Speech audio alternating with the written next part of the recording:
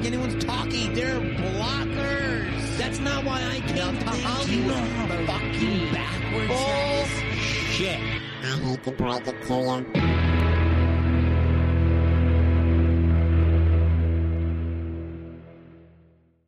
All right, guys, welcome to another episode of Hate to Break It to You. My guest today is an accomplished comedian, actress, writer, meteorologist. I do. I talked about the weather. And she is one of the most successful people and one of the OG people and one of the realest people and one of the best people. Aww. Please welcome Jodi Miller. Yay! Everyone's like, who? I don't think that. Oh, that's sweet. There's so much I want to talk to you about. But I can't wait. Well, just so you know, though, and I'm sure you experienced this. Yeah.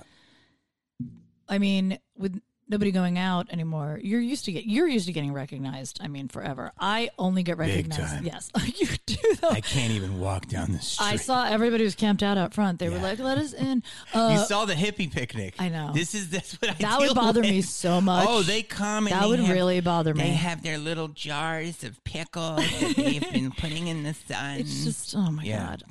But so you're used to getting recognized. I'm used to people going, I've seen you. That's what I get. I'd like, where have I seen you? Do you work at Ralph's? How do I know you? Like, I feel like people like only in Los Angeles, really. When has this started? I mean, it's been for years and more as like the weather show came on and Funny You Should Ask, I get recognized a lot more. But because of the lockdown, COVID, this doesn't happen much anymore. I also get recognized in town because a lot of people go to the Comedy Store and the Improv and the Laugh Factory. But yesterday, I was getting fillers in my face, so it's a little swollen. Yes, I do fillers. See how she's honest about this. Super honest about it because you need to be honest about it. And the nurse recognized me. It's the first thing she said, but she recognized me from America's Got Talent, which it's been like 6 years now. So it was cute. It was really. She's like, oh my. She was like really. She was very excited to. Inject fillers into my face. There's a lot to unpack with that. But here's what I want to say is you're at that part of fame where people go, I know you. And then the next level will be they know you as a role. And then the next one is they know your name. So it's like that next thing that pops. But don't you think, again, and you and I have talked about it, I feel like you are sort of that last generation where when someone got famous, it was like there wasn't social media. You got famous because of movies that everyone would see and television shows. And then when social media started, popping up, then there were, those types of people that are famous, Vine stars, Snapchat stars. So you were like the last sort of like generation of people that I can say your name and pretty much everyone knows your name. And I can say a couple people's names, and I'm not going to say now, and my friends back east they're like, who? And I'm like, do you understand that they have like 2.2 million followers and they're all over the country and they perform everywhere, and they're like, who are they though? Do you know what I mean? Does that make sense? 1,000%. You've said this to me, and I've noticed it, and it's in the ether of like 90s were the last stars of what we call traditional media. Yes. I would say early 2000s there's people like Channing Tatum and different people. But yeah, the 90s were the last traditional, like audition, get a guest spot, audition, get a series regular, get a part in a movie, like that way. And it's been disrupted from the early 2000s on. It's disrupted, disjointed. It's weird. I was thinking about it actually yesterday because I was driving past the Beverly, Wilshire. The Hilton. Was it wherever they have the Golden Beverly Globes? Hilton. The Golden Globes, yes.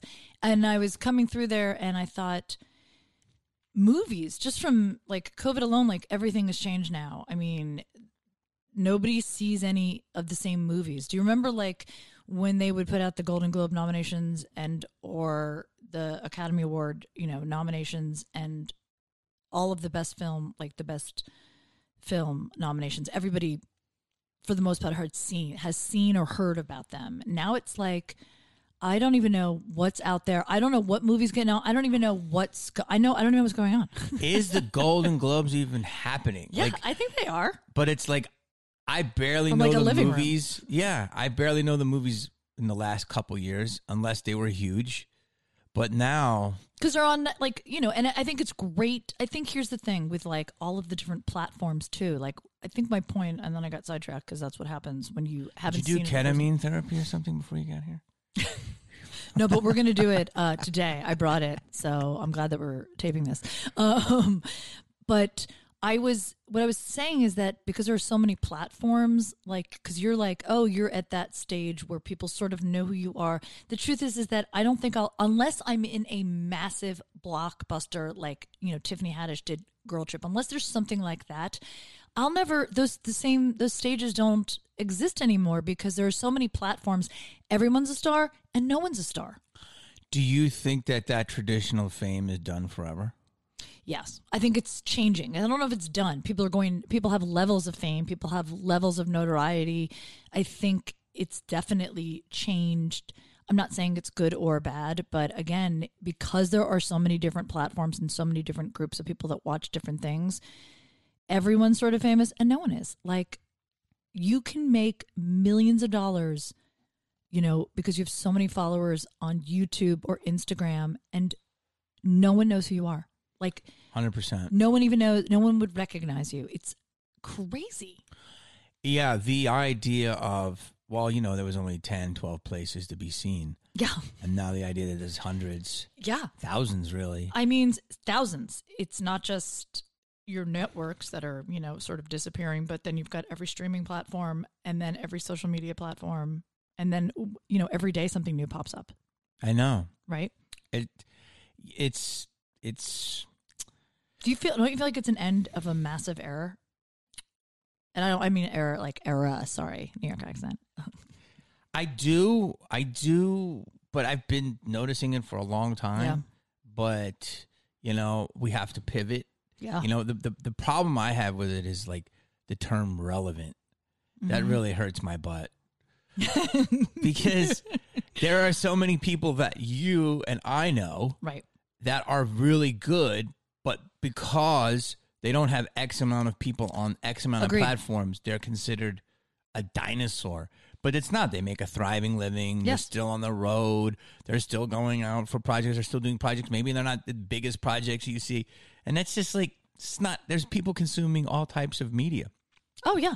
So I think that is annoying, but I think that's all going to change because I think we're getting so fractured and so splintered. And it's like, boom. I want to ask you about your career, and I want to talk here about this. Yeah. You were on America's Got Talent when? 8 years ago? No. Let me think. Like 7 years. I think it was 7 years ago. 2013? Was it 2013? It was 2013 or 2014 going into that. Yes.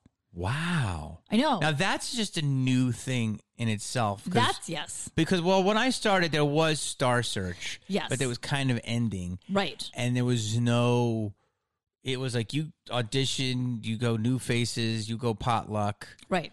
There was no that. No, there was no that. I think I saw. And you're on the yes. you're on the era of that and the new. Yes. And you know what's interesting though is like I sort of, it's funny because, you know, Eliza and I are very close friends. Yeah. And I knew her before Last Comic Standing. And she was the first person I saw it, you know, so close and personal, up close and personal, how winning a show or being on a show like that can explode your career. You know what I mean? Like I saw it like with Ralphie May, like other previous like winners you saw because you kind of were in the same circle with them. But I was, you know, I watched her, you know, going from one stage of her career to just mega like stardom. And she was able to pivot and take, a lot of people can't when they win any of these shows, you know, reality competition shows. They don't know how to pivot. It's like that saying, like, it doesn't matter how you get somewhere, it's what you do when you get there. Mm-hmm. And a lot of people have these opportunities and they don't utilize them. They don't know how to utilize them. They don't know how to pivot and change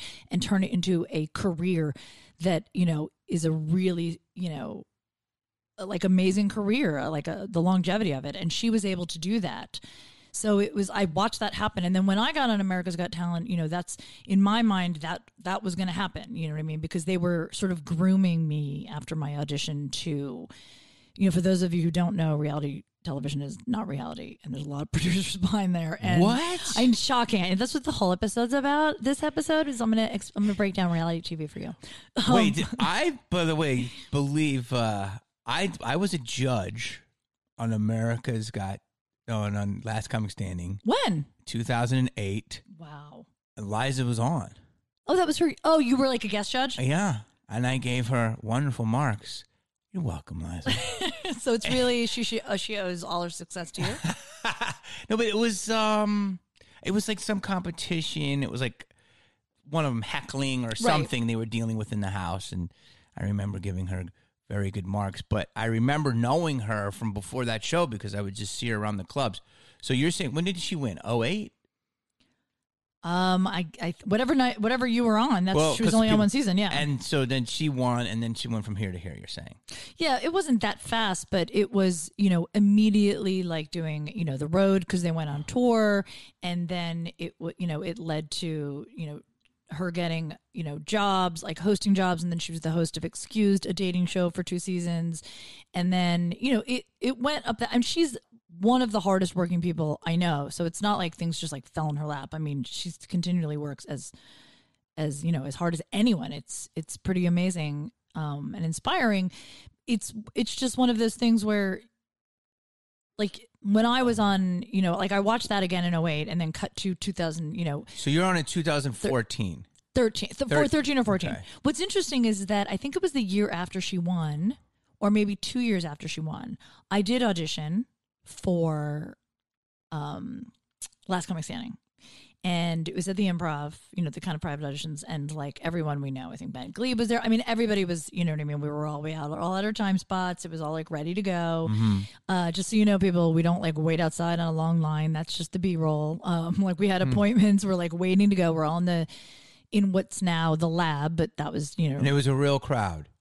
No. It was it was Natasha. For the producers. Well, and the judges, it was being taped. Who were the judges? Natasha? It was Natasha. So this was going to air, it was Natasha. It was, what's his name? Greg, who passed away, Geraldo. Yeah. And then Andy Kindler. Kindler, yeah. So it was the 3 of them. And, they've got earpieces in, they're looking, it's being filmed, there's camera people, and and everybody goes up there, and then they're like, okay, great, yes, or they they do the critique. But what people don't realize is they're being sort of fed like lines a lot of the time to like get a reaction, because it's TV. They want someone to freak out, they want somebody to be like, like, you don't know comedy, like they're trying to get a reaction out of people. So a lot of people, I was watching a lot of really amazing comics that I completely respect and admire just being shot down, completely. It was very strange. And then I went up there and I did the dog and cat bit. The dog and cat bit that on America's Got Talent got, a standing ovation, a 4-judge standing ovation, is on the best of America's Got Talent, is on the best of what is it? The World's Got Talent, like whatever. It's gone viral twice. I mean, here's. I'm only saying that because it's a solid joke. I know I'm fucking a 27-year-old, but I had to dump him because he got too old. The 28-year-old bit. Of course, that's what you remember. But I don't. The dog and cat bit. I think I've heard of this. I don't. This was from your first series of work. So go ahead. So you did the old dog and cat. The dog and cat bit is honestly, I'm still. That's like the girl, the nurse in the plastic surgeon's office. I mean, that was your viral. It went viral twice. Okay. And when Global's Got Talent picked it up, and 2 years ago, and blasted it. It was very funny. I started getting again inquiries and like submissions, people that had just found it. It was bizarre. Anyway, but it was like 40 million views. It was crazy. Wow. So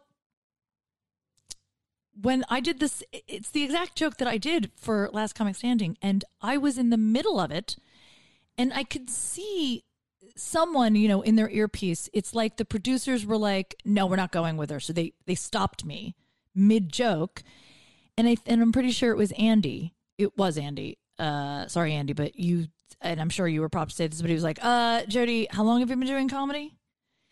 And, was that like, I don't know, 13 years at the time? I'm not even really sure, but I said, 12, 13, 10 year, whatever I said. He's like, okay, you really just came up here with like relationship jokes. And if anybody was paying attention to, by the way, they weren't. They were looking down the whole time I was performing. It's not a relationship, actually, joke.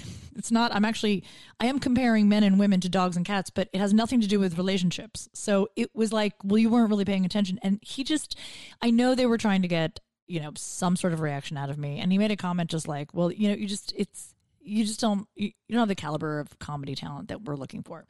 That was definitely something that they were trying to get a reaction out of. So that, it's reality. So I laughed out loud. I went, okay. That's all I said. I'm not going to give them, you know what I mean? I don't want to be on the show like Jodi Miller freaks out. But then again, maybe I should have. And then who knows where I'd be. That's a comedian that freaks out. But anyway, it definitely was like, it was jarring. You know what I mean? I said, do you want me to do something else? And Natasha, who I'm friends with, was like, we actually don't have time, but thank you. Very nice. But I left there and was like, took that mental, I don't think Greg said anything actually. And I walked out of there and I just was like, it fucks with your head for sure. And then I immediately had to go to the Comedy Store to do my show, The C Word. And I closed with that joke because that was always my closer. And people were just howling. I got an applause break. I was getting applause, and I was like, and I think out loud I was like, that's right. Fuck Last Comic Standing. I think I said that at the Comedy Store. And people will just cheer anything. By the way, if a comic's like, everyone's like, yeah, fuck them. They don't even know what they were screaming for. But it was one of those things. And then cut to how many years later, and I do it on AGT, and that's that. Hold on. So you went to Last Comic Standing and you thought they were grooming you for success? Oh, no. America's Got Talent was you grooming shit the me. Bed. You didn't shit the bed. I don't think I said that. I did not shit the bed, people. No, I don't shit the bed because anymore. One, I know you went really far. And so Last Comic Standing, I always get those two confused. No, you see, actually, that's exactly what people think. I didn't go really far on America's Got Talent. My audition was so good. People think I was like the semifinal, or I was like the runner-up. People think I was at the finals. I never made it past audition 1. For Last Comic Standing? No, Last Comic Standing, I didn't even make it to where, you didn't get on the show? I didn't get on the show. Okay. America's Got Talent, So America's Got Talent, it's a sort of similar process as far as they got a lot of submissions. I was submitted through an agent. They were like, we want to see her. They saw me in a very private audition that only for the producers. And then I got you're going to be on the show. And then that's considered, the auditions to see if you go to the live rounds. Do you know what I mean? Totally. Right. And that's the audition on America's Got Talent that went viral. Yes. Dog and cat. And I got the 4 yeses. I got the standing ovation. I got the every comic's dream. For those people that don't know, we all dream about that moment where, people that are like Howard Stern, Howie Mandel, people are telling you how amazing you are and you're about to be a star. Anybody that's in this industry dreams about that moment where someone else is like, this is your moment. This is the moment you become a star. And I had that moment. I actually had that moment where for a second on stage, I thought, is this really happening? It was that amazing of a moment. Wow. And you get off stage and everyone is clamoring around you and they're just like, oh my God, you're just, oh my God. And people were prepping me, grooming me, telling me I have to get all my social media in order. My individual producer is like, I need all of your next sets that you're going to be doing. You're signing contracts. You're doing all this B-roll. They're interviewing me. It's everywhere. I mean, everyone was buzzing, talking. A friend of mine who works on the show called me in the second half of the day. I'd already left and was like, oh my God, people have not stopped talking about your audition. It was one of those things where these shows, they're not reality, but they're sort of they're all sort of scripted in the producer's mind. But it's real. But yeah, it's real. And I thought, One Direction came out of that show. So many people came out of those shows. Do you know what I mean? So you're just like, this is my moment. And it's fine that they're all orchestrating it. You know what I mean? And pushing me in that direction. This is going to be amazing. And then I was waiting, and my producer was just like, hold on, we're trying to figure out. And I knew that everyone was leaving on this date to go to New York for the next round and all the other people that got yeses. And I was waiting. And then I heard like a rumor, like, I think you're getting passed straight through to the live, to the live rounds. You're not going to have to go to New York. And I was like, okay, well, I just probably need to know. And they're like, yeah, just be ready. Just be ready to go or ready for the live rounds. It was like that sort of, and we were all just like waiting. And then the morning everyone was leaving to go to New York at 6 a.m., I got an email that was just like, sorry, the producers have decided to go in a different direction.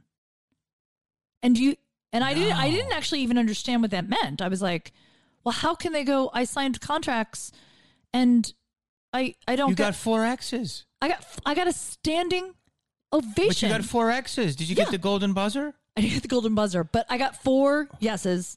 Then that you have to go. You don't though. That's what people don't know. No, they can make any decision. Did they edit that part out on the show? See, now so here's the thing. So now my brain's like, this audition's never going to air now. No one's ever going to see what I just did. The moment that I just had, the 90 seconds that I just experienced, which was one of the most amazing experiences of my life. No one will ever see it because how can they show that audition and everything the judges said about me? And how can they air it and then I just disappear? It's not like I got, booted off the show. So how were they going to do it? So that was my mindset. Did it air? So cut to, well, first, I was laying on the floor for like 2 weeks. I was really paralyzed by it. It was really devastating. I actually, to me, honestly. What year was this? Like 2013, 2014. So this is right after Last Comic Standing where that didn't go well. Well, it's probably like 6 years after. 6 years after. Yeah. So my career was at a different level at that time. But, here's the thing. I honestly, you know what I thought? I don't know if you've had this moment, but I was like thinking to myself, oh, I've been reading the signs wrong. The universe isn't telling me to keep fighting for what you want. The universe is saying, oh, you don't get it. Stay the fuck down, bitch. That's what I thought. I thought they were like, no, I'm going to knock you down and stay down this time.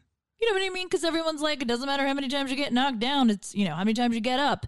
And I was like, maybe I'm not supposed to do this. And I remember calling my manager and I was like, I think this is a sign. And she was like, okay, I'm going to let you feel bad for yourself for like a week. And then we're going to dust ourselves off. You mean to quit comedy? Yeah, quit comedy. That's how bad that shook me. So, but then something amazing happened. It was 2 weeks after. It had already like traveled through the comedy community in Los Angeles about what happened to me. Everyone was like, oh my God. And nothing had aired. Nothing had aired. I was doing Comedy Juice in Irvine, the Irvine Improv. And I got there, I remember like Adam Ray was there. I saw all these people and everyone was like, oh, how you doing? It was the first time I was getting up since it happened. I mean, yeah, everybody has that, oh, how you doing? You know what I mean? That look. Like you. It's so tough. Like, especially Adam, because he's the most positive guy. So if he's like, is everybody, is she going to be okay? Yeah. Like everyone was kind of looking at me. They're like, I don't know what's going to happen here. So it was sold out. It was an amazing crowd at the Irvine Improv. And I remember thinking, I just go up there, phone it in, get back in your car, go home and get into bed. Like I was so, and I'm not a person that stays down. Like you were leveled. No, I know. Leveled. You were leveled. Okay. So I get up on stage. The crowd was like, cheering. I take the mic out of the mic stand. I move the mic stand. And I was like really ready to just go through the motions of doing my set. And a strange thing happened like right when the applause were like dying down. This couple in the front just screamed at the right moment. They just screamed, we love you. And they just screamed, we love you. And I had that moment and I look at them and sort of it hit me. This is why I do it. This is why I do comedy. For those people that just screamed out, we love you. The show hadn't aired yet. None of that. These people, I talked to them afterwards and was taking pictures afterwards. They drove an hour from San Diego to come see me that night at the Irvine Improv. Because they had known your bit from that thing? No, it hadn't even aired yet. No, they just were fans of mine. They know what I mean? Knew you. They just knew who I was. They seen me perform and they wanted to see me perform at the Irvine Improv and they came to see me. And they screamed it out at that time and it sort of snapped me out of my coma. And I said, I love you too. And the audience kind of laughed at that. And then like I had that moment like overcome with like emotion. And I felt like I was going to cry, but I was like, don't cry. That's so weird on stage. So, so then something switched just a switch flipped. And I thought, this is why I do it. Fuck those people. They can't ever take that experience away from me. And you guys are about to get the best fucking set of the night, and I just destroyed it. I just was like a different, everything clicked. I'm like, fuck them. So I don't think they're going to air it. Cut to like another 2 weeks or like 3 weeks later, I get a call from one of the producers. They're like, hey, so your episode's going to air this week. We just want to make sure you've got all the stuff to promote it. I'm like, I'm sorry, what? I go, how could you air my episode? You guys cut me. And she goes, well, I don't know anything about that. So yeah. So you're just gonna like, so then I call my manager and I'm like, how are they gonna, and she's like, I don't trust them. Are they gonna make you look bad? You know, I got nervous. They're gonna edit it a certain way. I'm like, I don't think it's possible. I'm not saying that to be like, oh my God, but it was 90 seconds. I had 3 applause breaks in 90 seconds. How can they make it look bad? So this guy who's an editor on the show who had said, oh, I'm editing your episode. It was like very serendipitous. Like a day before, I send him an email. I go, hey, I just want to ask you a question. Are you showing my whole set or just, you know, a little bit? He goes, oh, you're commercial to commercial. You're bookending it. He's like, it's your whole set. It's your whole intro, everything. So I was like, okay. So I remember I called my dad because he lives on the East Coast. And I said, you're going to see it before I do. So can you just call me after it airs? Tape it, call me, and I just need to know, right? Mm-hmm. So I remember I was driving home from the Valley, and it was like 5:25 because I was 22 minutes into that episode. And all of a sudden, Jamie, my phone started buzzing. My phone started freezing up. It was the weirdest thing because Twitter, everything, it started like, it was like broke. It was like frozen. And then a call comes in, and I see that it's my dad, and I pull over the side of the road. And there was like silence. I'm like, hello? Hello? And I don't hear anything. Mm-hmm. And my dad was crying. Oh. He was so proud. He was crying. Oh, man. That's so beautiful. And I was like, oh, my God. And then I got to watch it that night. And I had the same feeling I had that day on stage. And I thought, fuck them. Fuck it. Fuck the whole show. Like, thank you so much for this opportunity. I would never redo it different. Like, it is what it is. I would never not do it. You know what I mean? So let me just ask you this, and that's an incredible story. Thanks, guys. So you go and you do the show. You kill. Mm-hmm. They air you killing. Mm-hmm. They air you getting passed. Mm-hmm. What are they going to say on the show while you're not there? So after that airs, it's like 13 million viewers that night. Epic. Yeah. After it airs, it's like crazy. And I actually went to Denver that weekend to perform at Comedy Works with Bobby Lee. And he was like, I mean, he had like texted me.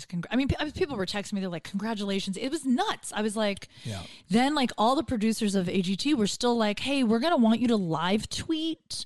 I'm like, thinking, oh my God. I know. So I'm thinking really bold. So now you're just kind of like, what's going to happen? Are they going to use the golden buzzer? What's happening? Like, you don't know what's going on. I go to Denver. Like I was getting recognized immediately from that.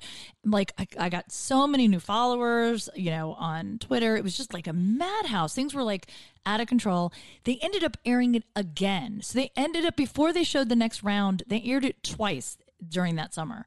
And then the next round was New York. And again, Twitter started blowing up, and it was like, where's that girl? Where's Jodi Miller? Like people were asking, where did I go? And I, of course, you know, signed a contract. I couldn't say anything about the show. You can't say anything. Like you can't say. So what did they say to the viewers? They didn't. They never said anything. What do you mean? All this they have to explain where you went. You got 4 X's. You just told a miniseries. What? So they just didn't show up? They never said anything. Isn't that crazy? That's insane. People were like they didn't understand it. Wow. And you had 4 tough cookies. The fact that you had those judges. Have you never seen that audition? Yeah, but barely. I barely watched it. Not really. I saw the lady that sung. That was Susan. I'm gonna make you watch it. Just because. Oh, your audition! I never saw that. Yes, no, you're gonna watch my audition because as a comic, you will. Here's the thing: it's like, and I've talked to other comics that have been on that show and had great experiences, horrible experiences. It is one of those things where I had already been doing comedy for almost 15 years, and it didn't matter. It's a very bizarre thing to, have to do only 90 seconds. They talk to you before you perform. It was very weird. It was so bizarre. Going in there that Heidi's going to be a tough cookie. I was like, what's going on? Like, it was very strange. And then you have to get into your own, mindset and but I knew from the second From the second I said my first word, and you know when you're in the zone, I knew the second I looked up, I looked right at Howard Stern. Yeah. The first thing out of my mouth, I was like, I'm there. It didn't matter how many. None of it mattered. I was like, bam. Hold on. So the judges are Howie, Heidi Klum, Howard, and Mel B. See, here's the problem. And then I got to go back to the other stuff because you just said so much. My brain is like intense right now. Howie all day, Love whatever he says. Howard too, although I think sometimes he can be a hater, but he clearly, if you make him laugh, he's not going to be a hater. He obviously is a comic legend and knows comedy. Yes. Mel B got a good sense of humor, but not a comic, but a consumer of comedy. Yes. And, has Eddie Murphy's baby. I was just going to say, slept with Eddie Murphy, so she's got comedy. Royalty. Yeah. Heidi, a lot of stuff gets lost in translation. And yes, but that as a comic, if you can make someone who's English is not your first language, and you don't. Just 90 seconds. And 90 seconds. Yeah. Think about what you would do for 90 seconds, Jamie. I can't. I have a setup. That's about 108 seconds. Where are you from? But going back for a second to the first one, Last Comic Standing, which I didn't really know about when I did it, and I knew that Barry created it and Jay created it, and I knew that, and I knew that was a new form of comics starting to blow up. Yeah. And I know Lonzo won the year before, and did you? Because you see Natasha, and she was chill with you, right? Did you see Andy after that? No, and you didn't take it personally because you probably thought he was just getting produced. No, I took it personally. I took it personally because I didn't know him, and I was like, "Who the fuck? Fuck you!" I mean, you do. You can't help it. Greg didn't say anything, and everyone is part of the community. Yeah, it definitely was different then. There was different community that was on TV and community trying, but now the community is totally different now. By the way, yeah, I love it now. I think it's been more mixed than it's ever been. Having said that, look, I love it, and she didn't say Andy. Okay. Hopefully he was being produced. I'm sure he was. There's no. I'm not like fuck him, but that day I was like fuck him. But now here's what bothers me. It's like, yes, I love that it's more spread out. I love a lot of aspects of it, but I also don't like the way it used to be. Is you were a comic, you worked on your craft, you got passed at all the clubs, and then you got on TV or the movies, you know what I mean? And now it's like, oh, you have a lot of followings, you've done a couple spots on TV, you're on a show on TV, so you'll get passed at all the clubs. It flip-flopped. So you have a lot of people that I don't think are... I think their comedy is very basic. They haven't really worked on their comedy. They just get spots because they have so many followers, and it's insulting. They get a television show because they've made TikTok videos, and it's insulting to people that have been working at this for a really long time. Now here's the thing. I'm not saying I got to comment on that. There's enough for everyone, so I'm not saying that they shouldn't have that success. That's not what I'm saying. I'm just saying, as creators or people that have been working really hard on certain things, to see someone get something that maybe they're not right for just because they have a big following, and it's not based on talent is, I think, insulting. Okay, let me do a counterpoint to that, and then I got to remember that we were talking about how the comedy community changed in terms of, just remember this term, the looks. Yes, because I'm so hot and yes. That's what he's talking about. Yes. Right now, you got those fillers, baby. My face is so full. I look 15. So I agree. I actually think that this, I don't know if I totally agree with what you just said. That's fine. Let's battle it out. Here's why. Because when I started comedy, I did, and I'm going to ask you why you started, but I didn't know what I wanted to do. I didn't know any of this stuff. Comedy to me was the last thing to do before, a nighttime shift at McDonald's. I had nothing going on. And it was only because people told me, you should try comedy. Right. You should try. Enough people told me this. And I was like, and I loved it growing up, but I didn't know how to do it. And then I learned about open mics, and bam. And I grinded it out for 4 years hard with spots thrown in at a club, slowly getting in like a guest spot. But I waited on all the clubs. I waited in the Laugh Factory for so long. Jamie Masada said, I don't know if it's a good impression, but I never see anybody wait as long as you. That's a terrible impression. But, and he just said, you can come in. Like, I waited. I did potluck tons of times, the improv. And so what I'm saying is.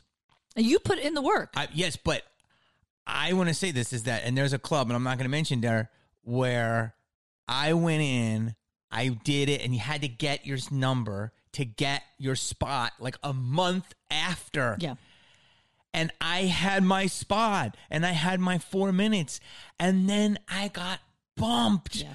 And I said, what the fuck? I'm ready to go. And they go, and I'll never forget it. I don't care. Mark Lenow said, he's got credits. He's on TV. And I'm like, but that's not fair. Mm-hmm. And that was my lesson in 1991, that comedy is not fair. So yeah, you're right. To counterpoint that has been happening since I started. Right. They wanted people on TV, commercials, because at the end of the day, they wanted asses in the seats. Yes.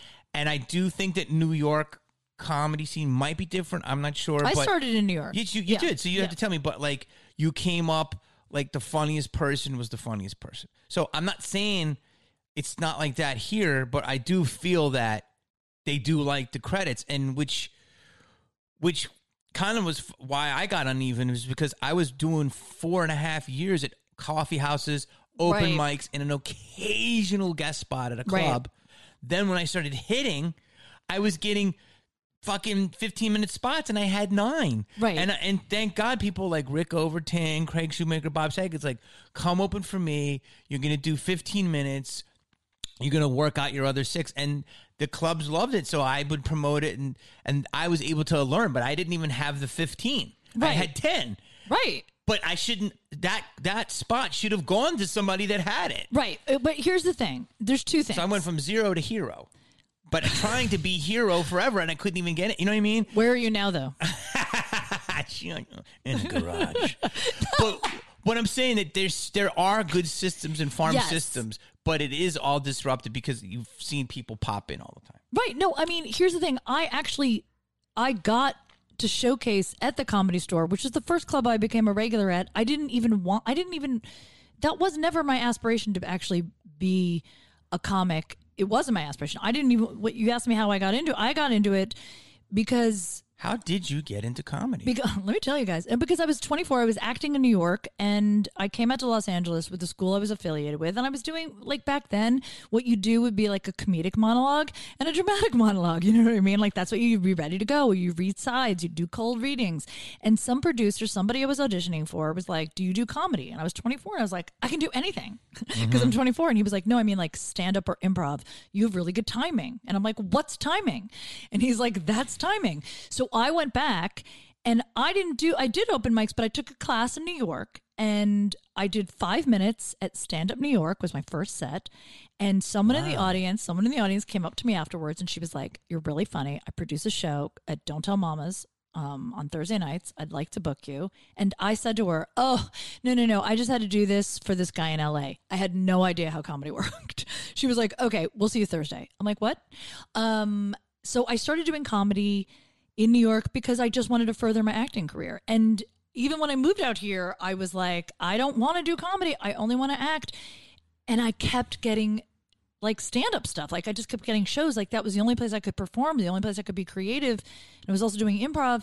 So I finally was like, why am I resisting this? And I changed that like title from an actor who does comedy to a comedian who acts. And it's sort of like, I was like, this is who I am now. But the truth is that you're right. I didn't get the opportunity to even showcase at the Comedy Store until I started like getting on TV.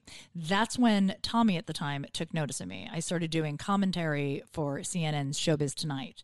And because I was doing a lot of that, you're right, because I got on TV, I didn't, you know what I mean? So I get it. I understand that they work hand in hand, but I'm talking about the people that are just lip syncing or doing funny videos on TikTok, and all of a sudden now they get their own show on TV. Or it's very bizarre to me. You know what I mean? It's like, you don't want to name names, but I think you just named a name. No, actually, I don't have anyone in, like, honestly, I'm not thinking of anyone in particular. It's just a general blanket statement. And again, I'm not saying they shouldn't have it. It's just for people that are working really hard. it's sort of like it stings. It's like, it's hard. But here's what I like about what you just said is that you're pure, but you're not a purist. No. Like I think your writing career was born out of that. Definitely. You kept getting opportunities. You're like, I really don't want to do this. Yes. And then you're just naturally good at it. So stand-up opened a lot of those doors, yeah. Yeah, and I know, and I think that's what's really good is because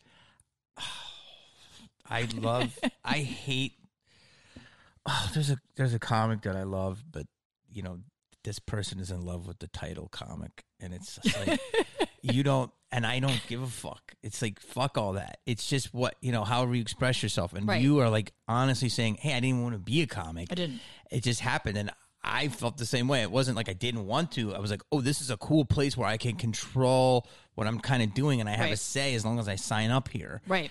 And it's a way to be creative. It is. But there's so many people that want that title, and it's like it's got to want you more than you want it. Right. And you have to be doing it. Yes. You have to sort of detach from the outcome of it. Yes. But the fact that you said that is so honest, and it's beautiful. Now you left New York at what year? 98? 98, 99. Yeah. And you did it for how long in the city? Almost 3 years. That's good cred. It's good cred. I get out here but you start over again. And again, I didn't even and again, stand up brought me into the world of writing. I did a 1-woman show. I did all of that stuff. I did a show with you. Remember that place on 3rd Street by Nick's? What was that show? What was that? It was Mark Franco's show, but I don't remember. I mean, I remember the room itself. Remember how that stage and there were windows facing 3rd. But I remember everyone's like, oh my God, Jamie Kennedy's stopping in. And I remember I was like, is he going to bump me? Am I going to have to go after? And then you just walked in and you were like, you've always just been a nice human being. But you walked in, you were just like, all right, you know what I mean? And you did your spot, and then you left, and everyone was like, oh my God, Jimmy, I was like, please. No, I didn't say that. I hope I had an okay set. No, you had a horrible. No, just kidding. No, you had a great set. What was the place called? I don't remember, but I left my keys there one night. I would get so drunk. It's so funny because I did sets and people will tell me stories, and I'm like, so far I got a good report card. I used to work with Eric Griffin all the time at a place called Patterson's. Okay, I was on Venice. That was before your time. And Mike Henry, who's one of the creators, he's a creator of Cleveland, the character on the Cleveland show. He's like, you used to be on the open mics, and we used to be out there. And I was like, he was like, yeah, man, I used to watch you a lot. I'm like, wow. And it's like, so people were on the circuit that you had interaction with, but you forget. Yes. And it's like, there's a lot of people that have come off of our circuit. There are. I have so much to ask you, but you're like, my brain is rattled, so let me go slow. Comedy, for me, and I think of myself as an entertainer. So do I. Yes, I think you're right. That's a good point that you just said that, because there are people that are born comedians. They were meant to do that. Not that they're not going to do anything else, but they are a straight up comedian. Yeah. And I believe I'm a entertainer. I'm a performer. Yeah, I'm are a performer. So you'll do whatever you need to do to get it done. I started. Yes. Is anybody listening to me? I'll do whatever. She'll get it done. I'll get it done. And we're the same way, but it doesn't mean you're not great at each aspect of what you do. And I say this multiple times. Jamie Foxx is a living example. You can have multiple talents. Yes. You know what I mean? He's the king of it. So Wayne Brady. Yeah, Wayne Brady's another one. Totally. And so I feel like there's purists and stuff. And the fact is that I started really as an extra, and then and then I got in the comedian. What was your first? Wait a minute. It's a whole video about it. Dead Poets Society. Oh, you were? Oh my God, I didn't know this. You gotta watch it. I gotta watch that. I should show you the video. But basically, I was born into this. Once I did that, I was like, oh, this is meant to be. Blah, blah. Long story boring. Comedy. People know me as an actor. Yeah. But it was all the comedy places that got me the opportunity for acting. Right. So exactly why you did it, it got me my audition for SNL. It got me on my audition for a commercial, which led to my guest spot on Ellen, which led to this, blah, blah, blah, blah, and then boom. And then I was known as an actor. Then the comedy clubs are like, oh, cool, you want to come in and headline? I'm like, I can't do that. They're like, you want a middle? I'm like, they're like, well, you can't fucking host. So I said, I'll just be special guest. And that's when I started getting 20-minute weekends working with great comics. But that road it's so once I got known and then I started headlining clubs, comics were like, not all comics, the ones who knew me didn't, but they were like, oh, this actor. Right. And I'm like, which people say with this, now they say this wrestler, this blah, blah, this blah. So I really had to go and show that I was more than just an actor, but I was always a comic first. But, you know, there's all these purists and stuff. But now since it's blown open, right, which I don't mind it at all because I'm just a participant in it. I'm not the mayor of Comedyville. Neither are you. Well, I ran. Yes, you did. And I just think comedy's so different because I always say, you know who like just in terms of the good-looking people. Like, do you know who the hottest, like, young female comic was when I was starting out? Who? Me. Like, I was the youngest, cutest little thing. And, like, I was young. I was 19 when I started. There wasn't many people. Right. I mean, you got Jay Moore and, you know, Chappelle. Those guys started earlier in New York. And Jim Brewer, they started in their teens. But, like, in L.A., I was like... And so now I look and I just see on both sides... I know. It's incredible. So it's like... It was a freak show. Do you agree? When I started before you. Comedy was a freak show. It was a lot of that. It was a lot of like the yes. fat guy. Yes. The angry lesbian. Yes. The hood black guy. The confused Mexican. It was all of this. The Jew. You know, like. There was a lot of us. A lot of Jews, let me say. Yeah, now it's Jewish. It's like these good-looking people on, you know, I'm not just going to say women, but I like women. That go up and you're like, wow. Well, this because they were told not to be. When did that change? Well, here's the thing. It's funny that you say that because... And it's not bad. I want to discuss with somebody because I look at you as all of those things, but you're funny. You make me laugh. You give me some of my best jokes and funny you should ask. Thanks, guys. And you're an EP. Are you an EP or No. You're a producer though? The head writer. Yeah, head writer. I mean, that's a whole other thing we'll talk about, but it's like you're doing it. Right. So... But you also, I would say you use your sexuality a teeny bit, but you don't try to, but you're obviously going to, project that. So how do you feel like looking at comedy now, how sexy it's been? For me, it's always been sexy. Chevy Chase and that scene in Vacation and, has always been a funny guy and a hot woman. Right. So I knew that comedy could be sexy, but I'm saying, how do you feel like now it really is like filled with sexy people, which is bizarre. Here's the thing. When I was starting, I was told over and over again, like, just tone down your looks. You just go up there. Women aren't, you know what I mean? Like, just your hair in a ponytail. Don't wear makeup. Like, it's all about the comedy. I mean, it was a lot of that. Yeah. And I was never that person. I always full face of makeup on. I do my hair. I mean, not always, but yeah, I look good. You know what I mean? I put myself together. You look good, but you don't rely on your sexuality. No, but it comes out. Yes. But you don't overdo it. No, and... You're being you. I'm being me. And who you are on stage is an extension of who you are off stage. And I like to have myself put together and I go on stage. I'm not using it for that.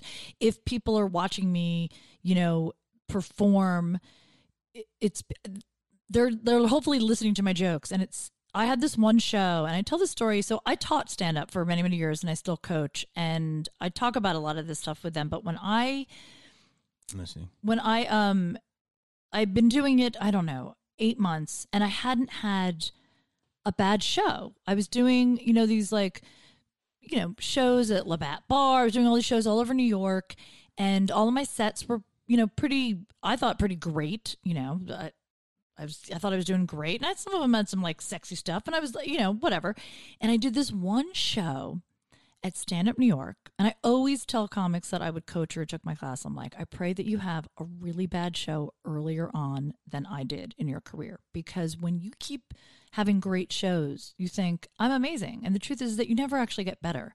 You learn more from the shows that don't go well than the shows that are just crushing when you're first starting out. Mm-hmm. So I did this show at Stand Up New York. And I remember I got there and I mean, I was a Jersey blonde at the time, which means I was like blonde hair on top, like brown hair underneath. It was just, and I was the whitest person in that room. I was the only white person in that room. And I went up, I think second to last check spot.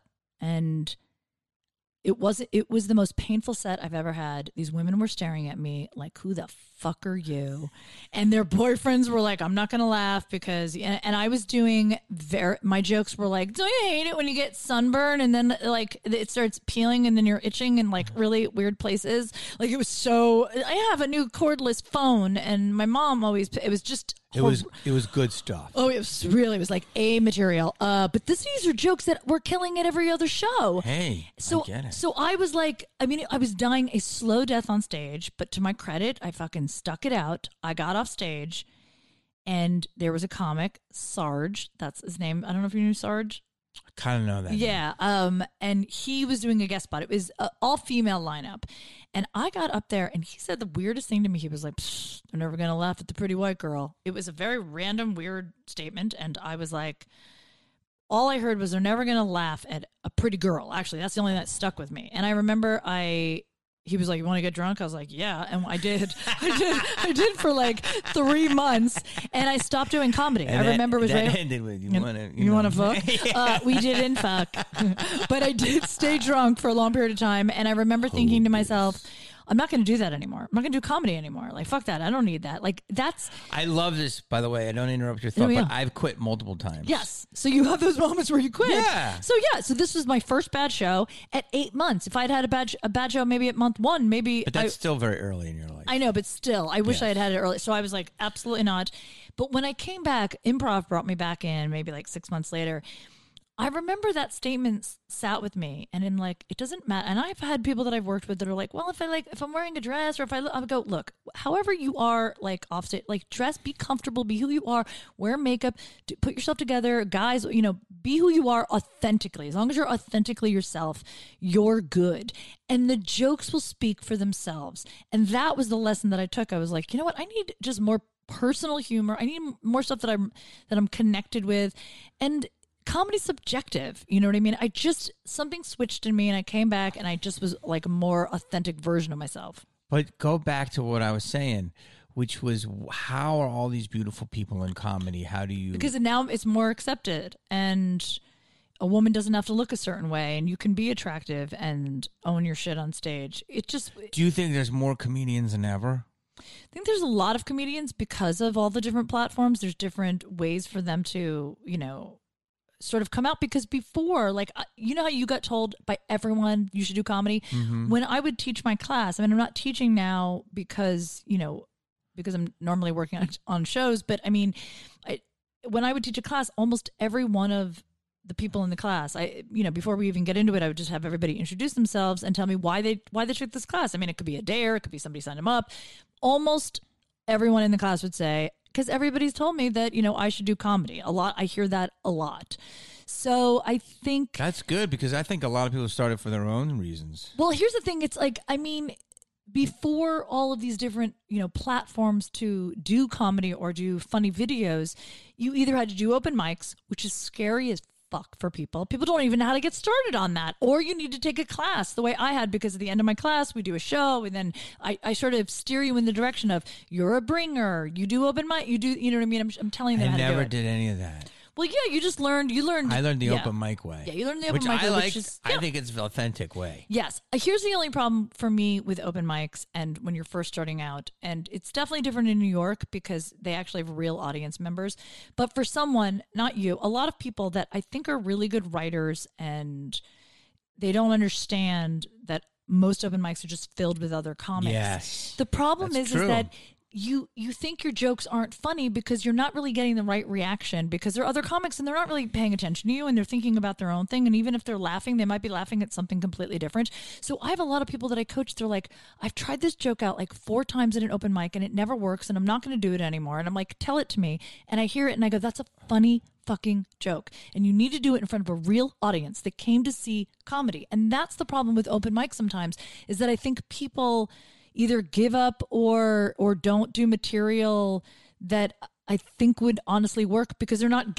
If you go into an open mic and you're like, this is an open mic, I know what to expect, I'm really just doing it so I can get these words out of my mouth and I can practice it. Yes. Then I think that's fine. But a lot of people are like, well, these people aren't laughing, so it doesn't work. The open mic can work the opposite, though. It can become very incestuous. Yes. Where you become like a favorite on there. Yes. And then you're stuck in that loop, right? And then you bomb. In the real, yes. I've had both. I have actually would do good on the open mics, and then stuff wouldn't work outside of it. But they were very accepting of me. But then it was like I didn't even have to set up or explain it. But they would just like the character. So yeah, it's either one or the other. And it's But it's for me, it was just immediately to stand in front of people. Yes. Get it out. Try it. Yes. Try it. Now, here's what I want to ask you is you're a woman. Oh my God. Nobody knew that until this moment. The transition was complete. How do you feel? Do you feel that you were overlooked as a woman? Is it a tougher road as a woman? How sexist is the business? How misogynistic is the business? Because to set this up, this is probably going to come off terrible, so get ready. Can't wait.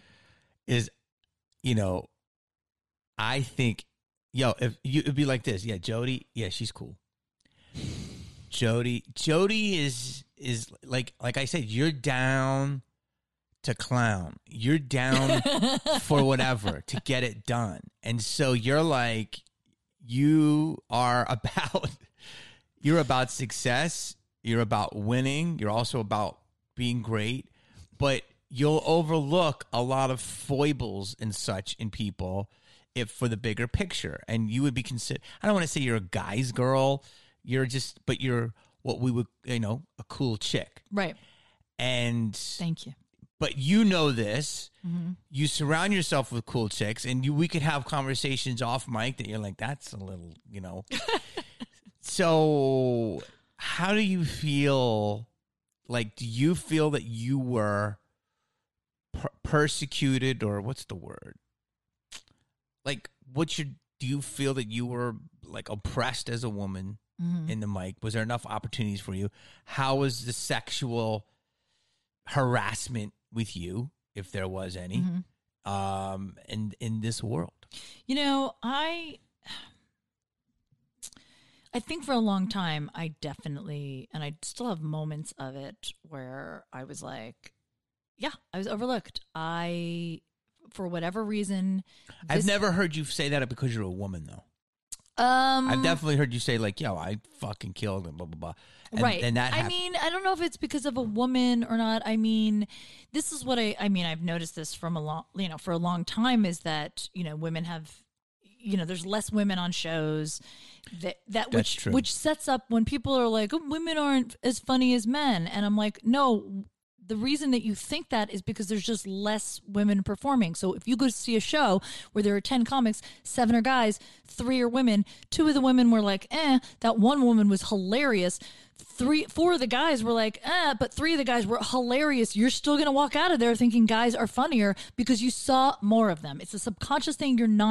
It's also like, ingrained in our brains that the men are the more like you just said, like quirky guy with a hot woman, the Chevy Chases, like that's just what we, the Charlie Chaplins, and women are just like objects, and like we're not supposed to be funny, and we're supposed to just be seen and not heard. And that's sort of ingrained through, like pop culture. So there's definitely a lot of that. So I don't know if I think for a long time, I thought like, why aren't they looking at me? Like, what am I not doing right?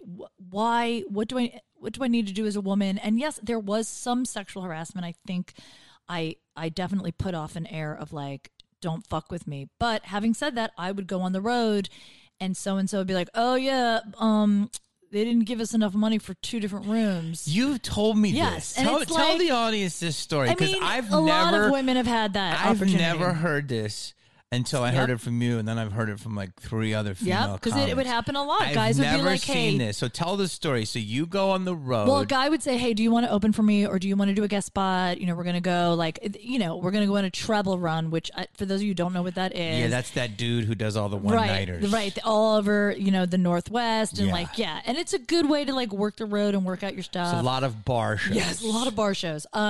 So you agree to do that because you want the stage time, you want to get up, and then you think this is great. He's taking me on the road. He's acting pretty cool. He's not like expecting anything. And then while you're in the car, he's like, "Oh yeah, we got to share a room." Like you're already like, I'm like, "What?" He's like, "Well, they didn't give us enough money for 2 rooms," and it's like that's information that you should have told me before.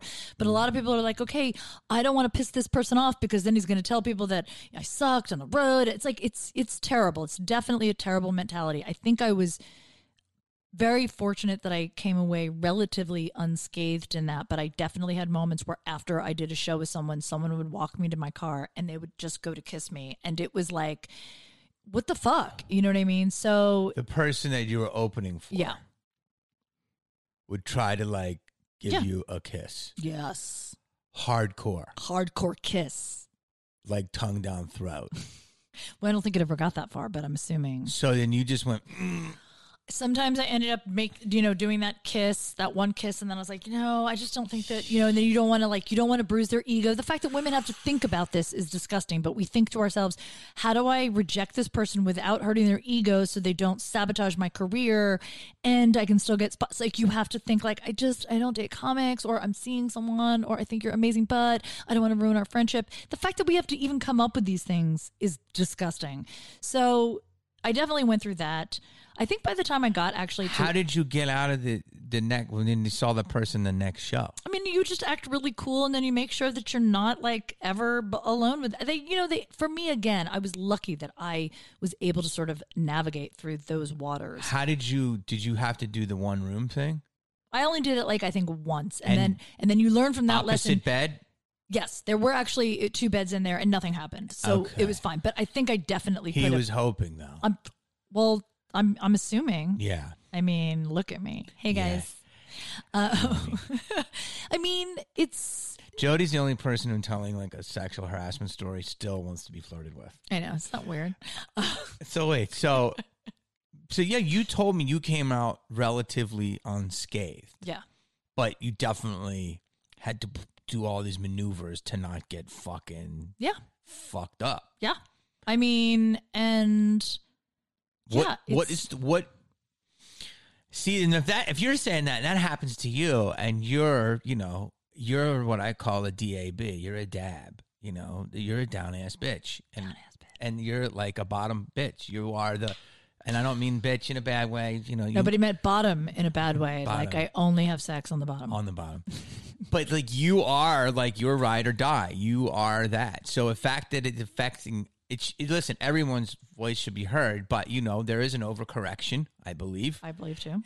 But the fact that you're saying that, so I would start with you and work our way. Right. And so but like I said, you like you said, have come out relatively unscathed. Yes. And obviously this shit, it exists. Yes. You've hooked up with audience members though? Yeah, I've only, maybe hooked up with like a couple comics, through the years, like hooked up, like mutual hookup, and I've definitely fucked lots of audience members. For those of you out there right now. Wow, I didn't know that was well, hold on. I mean, why is that reserved only for male comics? It's not. But here's the thing is But you know what? Having said that, though, it's not. I've had to be the aggressor more in that situation because while a guy can come off stage, and I know you have a gaggle of girls that are like, oh my God, talk to me, sleep with me. And men actually shy away from a female comic. It's not the same. Yes, so they do. I have to You had to go Mama Puma Bear. That's Mama right. Puma. Wait, so hold on, because there's a comic, I'm not going to name her name, and she's hilarious. And she was like, oh, because I was on the road, and then my poster was in the green room, and I'm like, ooh, I see your poster, and I text her, and I'm like, blah, blah, blah. And I'm like, here you are. I go, you're not going on the road. She goes, I know, but I got to go on the fucking road. And she's like, I got to make some extra money, and blah, blah, blah. And I'm like, well, this is good. I mean, like, comedy's thriving right now. And she goes, yeah, but, like, I go, and then I do my show, and I go to my room, and I guess I work on my emails and book and stuff and different things. And I was like, okay. She's like, it's not like I'm a male comic. She's like, I'm not, like, looking for blowjobs. She goes, it's not like a male. It's not like female comics are out there looking for guys to eat us out. after the show, and I cried with laughter, and like I would definitely think she's probably more on that's the majority. Yes. Like, it's true. Like, female comics go to do their shit. Yes. They're not saying they don't have desires and all this stuff. But it's like you said. Well, yeah, and I'm not saying you're out there looking for dudes either, but you're on the road. You're single. You're having a good time. Somebody's hitting on you. Yeah. You know, perks of the job. Yeah. So it's just refreshing to hear you say that. But there's also a lot of male comics that just go to their room too. You know what I mean? Of course there are. Yes, of course there are. But like, you know, and again, I'm not like, I'm not in, you know, on stage like scanning the audience like that. No, dude. but it's good to hear from a woman that you dip in that pool. I dipped. You dipped. Oh, when I dip, you dip. Wait, I dip, you dip, we dip. So and did you enjoy it? Yeah. And you enjoy.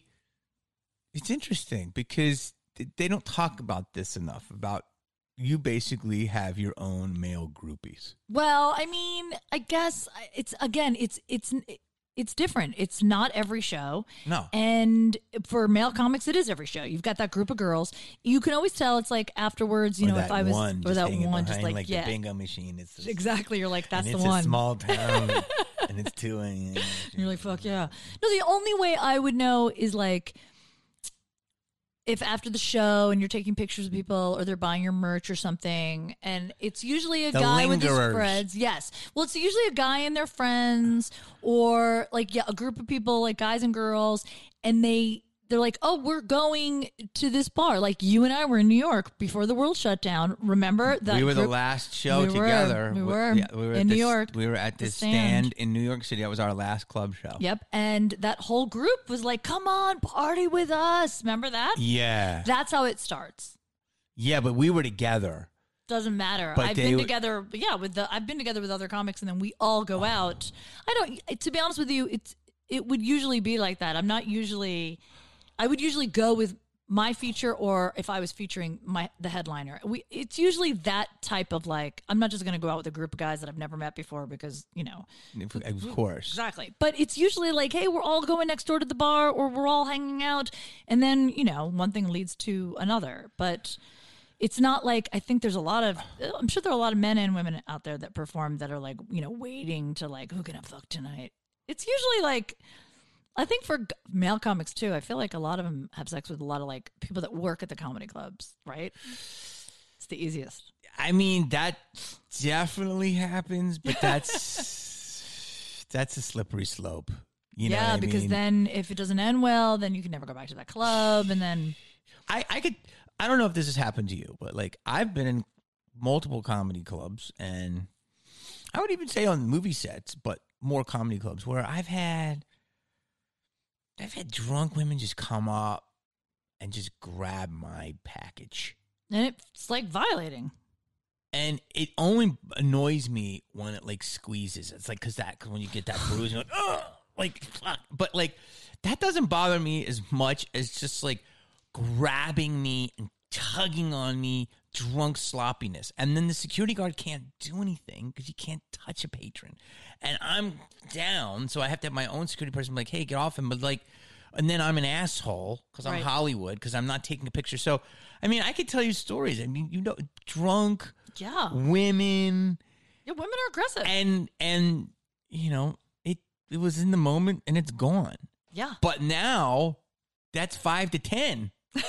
You know what I mean? So it's like, there's no...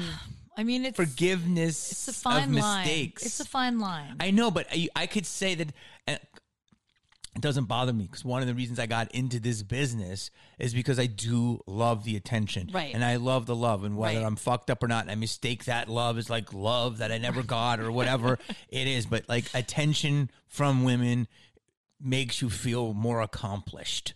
You know what I'm saying? Right. And you're saying attention from people and men also probably makes you a little bit more accomplished. Of course. I mean, we are in this industry, so obviously we love attention. Thank you. And especially with comics. I mean, there's not one comic out there that can't say that after a set, especially a set, well, no, any set, a set that you thought you killed, or a set that you're like, that was okay. We've all waited outside after our spot to watch the people walk out just so they could be like, that was awesome. Great job. You were amazing. You're hilarious. You know what I mean? It's like, waiting for people to leave and hearing all of that, you know what I mean? Validation. No, I want to lap you up. That's what you're saying you wanted to hear. Lap you up. Lap you up. Think of the visual for that for a minute. I'm going to lap you up. Lap you up, fucking. But yeah, like that's what we want. But I mean, I've never had I've never had a guy grab me. You know what I've had more of? You bring up other comics. I've had more of in this industry, more like, let's take a business meeting. That's more that I've had a lot of those. I always tell women, don't take a business meeting at a bar. Don't take a dinner meeting. Ever. But you know what? When you're young. Don't take a hotel meeting. Well, no, I haven't done that. But I've definitely done. Well, a lot of people have, and they were confused. I know. Which is like. I know.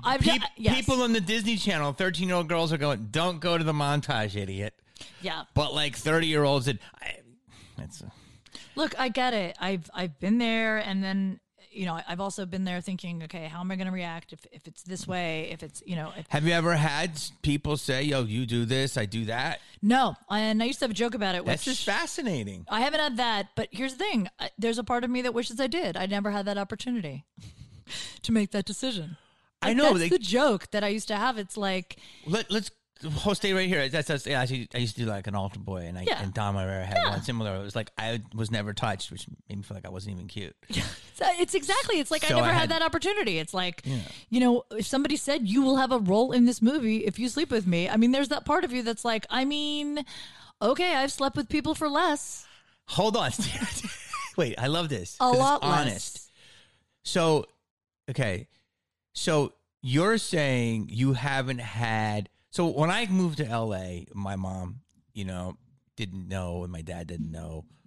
But basically trying to go to LA to be an actor is like the equivalent of saying you want to go to the moon. So, but there were 5 things like they knew about, like Casting Disneyland. Couch? Well, I was going to say, stop jumping the punch. I'm sorry. Disneyland, Universal, Pink's, Hollywood Walk of Fame, and the casting couch. Yep. Like the casting couch is just a universal thing of like, you know what it is, you hear about it, you don't know the machinations of it. Right. You think it's an actual couch somewhere. Yes, literally. But like I said, like I've had female producers flirt, Have actresses. You? Oh yeah, big time. Gay guys flirt, all of this stuff. Definitely females in power have flirted, and I'm not mad about it, but definitely, I'm not saying I don't. It's not nearly probably as pervasive as men, but I'm nothing bad because I'm a flirty guy. So, but they definitely were like, I'm like a young little up and coming thing, right? So, long story short is that the casting couch, I have never seen that. Literally, have never seen that. You hear the scumbags that do it. You hear the rumors that do it. I know a couple of like producers, like you hear girlfriends that get the one line or something like that. You do see that, but it's just like, oh, that guy's girlfriend and she's trying to be an actress, whatever. Like it's his girlfriend.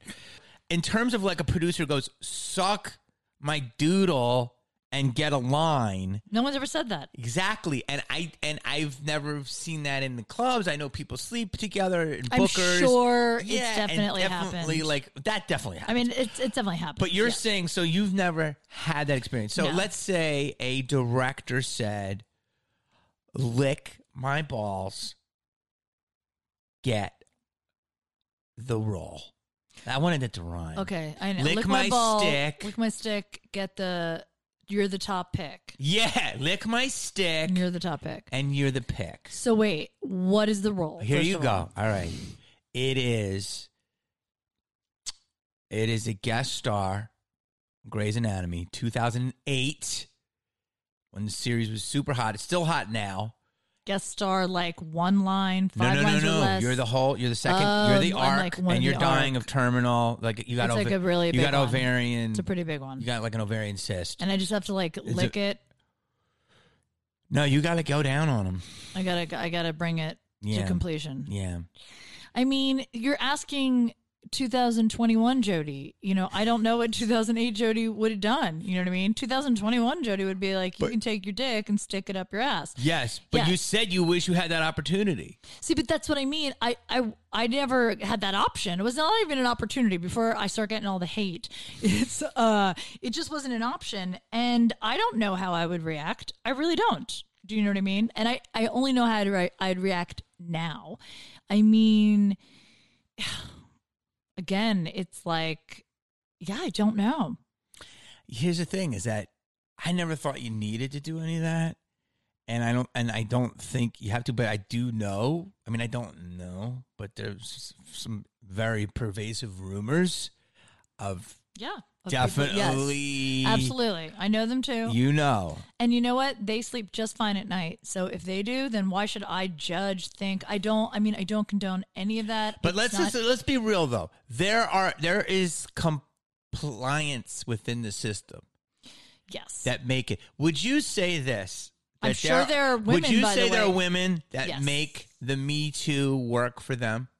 And edit anything out you don't want before we go into this. I would honestly, that would be ridiculous if I said, no, there's no way. Of course there have to be. It's just human nature. I'm sure there are women. It sucks that they would do that. And that's actually when everything started coming to light, which I'm so glad it did, because those people, it's disgusting, you know, what they did for so long. And there are so many more, you know, and by the way, yes, women, you talk about women flirting with you, but there are a lot of women in power that have abused that power too.